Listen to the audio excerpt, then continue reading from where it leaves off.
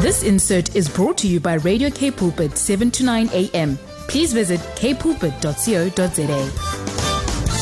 Forster, he's the head of Department of Systematic Theology and Ecclesiology, also the director of the Beyers Naudé Center for Public Theology, and he's joining me via Zoom this morning. Morning, Dion. Hey, Brad. How you doing? Good, and you? Yeah, great. Thanks. A little bit jet lagged. Yeah. I arrived back from Brazil on Tuesday with a stonking head cold and a bit of jet lag. You think about it. I mean, after 2 years of sanitizing our hands and social distancing, and you climb on an aeroplane with people who are coughing and wheezing, it's inevitable, you know. Yeah, and I think of it as building my immunity. Exactly. That's exactly what you're doing. Our immune systems got a bit lazy, and they were dealing with our own little ecosystems. Yeah. We've given them the world now as an ecosystem, and we have to catch up with it. But so great having you on the line, Dion. Big conversation this morning. We were actually speaking at about 7:45 this morning about food addictions and how difficult it is for some people once you get caught up in that. And then, of course, it involves your brain chemistry, and then it becomes a battle, just like any drug would be. And sometimes when we find ourselves in that situation, it's so often because we struggle with our identity. We might not fit in. We don't really know who we are. We don't know who we are in Christ. And sometimes we look for answers in all the wrong places. I think today's a good day just to get a bit of a jump start in remembering who we are and whose we are, and to get that foundation solidified again. Yeah, Brad, you're so right. I mean, what sparked my thinking about this week was reading Psalm 105, which was one of the lectionary readings earlier this week. And I just want to read a few verses from that for us. It says, "Give praise to the Lord and proclaim his name. Make known among the nations what he has done. Sing to him, sing praise to him, and tell of his wonderful acts. Give glory to his name. Let the hearts of those who seek the Lord rejoice. Look to the Lord and his strength. Seek his face always." Now, Brad, I don't know about you, but I sometimes, sort of forget that God is the center of the universe, and I place myself in that position. That's, that's a dangerous thing to do. And I think that's one of the first things that helps us with a true identity, is a measure of humility, is to say, Lord, I recognize that you are God and I'm not. And that means that, whatever is happening in the world, whatever is happening in my life, I can bring it to you because I don't have to take ultimate responsibility for everything. I don't have to know the answers to every question. I don't need to be able to solve every problem on my own. And I have often felt, when that pressure gets so much, I mean, particularly, you will know this, many of our listeners, when you're a parent and you feel so responsible for your children and you're really trying to figure out how to give them the best and do the best, it can become quite a heavy burden, to figure out what to do. And I just had such a tremendous sense of peace this week, as I heard the Lord saying to me, "Dion, thanks for what you do, but perhaps, just don't be too afraid, by what you don't understand or can't do, because I'm in charge." Now, Brad, if I could just use one little illustration to illustrate this. This actually reminded me of that little verse in 2 Corinthians chapter 5, I think it's verse 20, where Paul speaks of Christians as being Christ's ambassadors, as those who represent Jesus. And I think that's another very important part of our identity. Of course, on the one hand, we have what we read in Psalm 105. Our identity is derived from God and God's goodness and God's work in the world. But that also doesn't absolve us from representing the God whose identity we share, who gives us our true identity.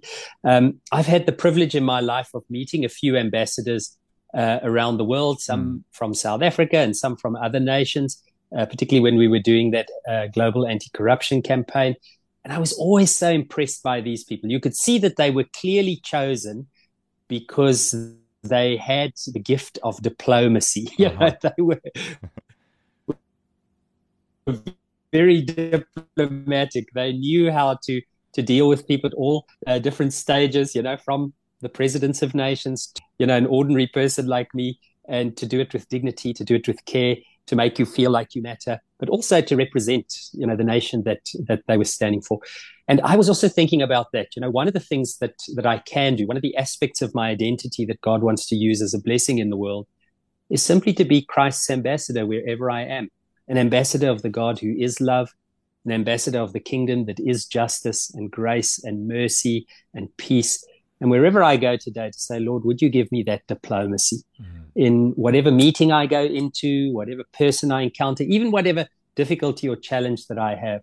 Would you remind me that I represent you, and would you be in charge, but would you allow me to act with grace and integrity and love?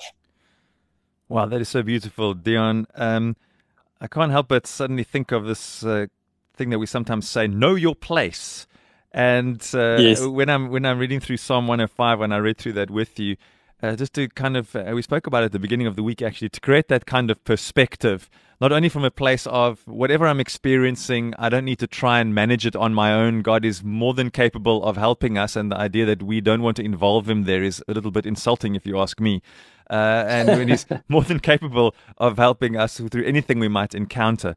But also this idea of knowing where we fit into the world, that, and we spoke about it last week, at the foot of the cross, the ground is level, and for us to not look down at anybody. But I think there's also this way that we sometimes look up to people, and then we feel people are better than we are, and as if they deserve more than us. And we often, how can I say, we almost belittle ourselves when we're in the company of certain people, and we don't allow ourselves to be who we truly are. And I think that's also something that can happen quite easily. We look up at these people that are have achieved these things or in different positions, and yes, there's respect, and we don't take away from that, but we don't belittle ourselves in their company, but also allow ourselves to be filled with confidence because in who we really are. Brad, I just want to share one little testimony of that. He's now retired, but in the Faculty of Theology at Stellenbosch University, the longest serving staff member until the end of 2021 was Uncle Howard Reiters. Yeah. And he'd worked for more than 40 years. Wow. Starting first working in the gardens, and then later as the custodian of the buildings. And, he really embodied what I've come to call the sameness of spirit. Yeah. Whether he was in the presence of a rector or in the presence of a student, he always had the sameness of spirit. He always said, this is a person who's created in the image of Christ, and I too am created in the image of Christ, and I'll show everyone respect. I don't need to bow and kowtow to that person because of their title.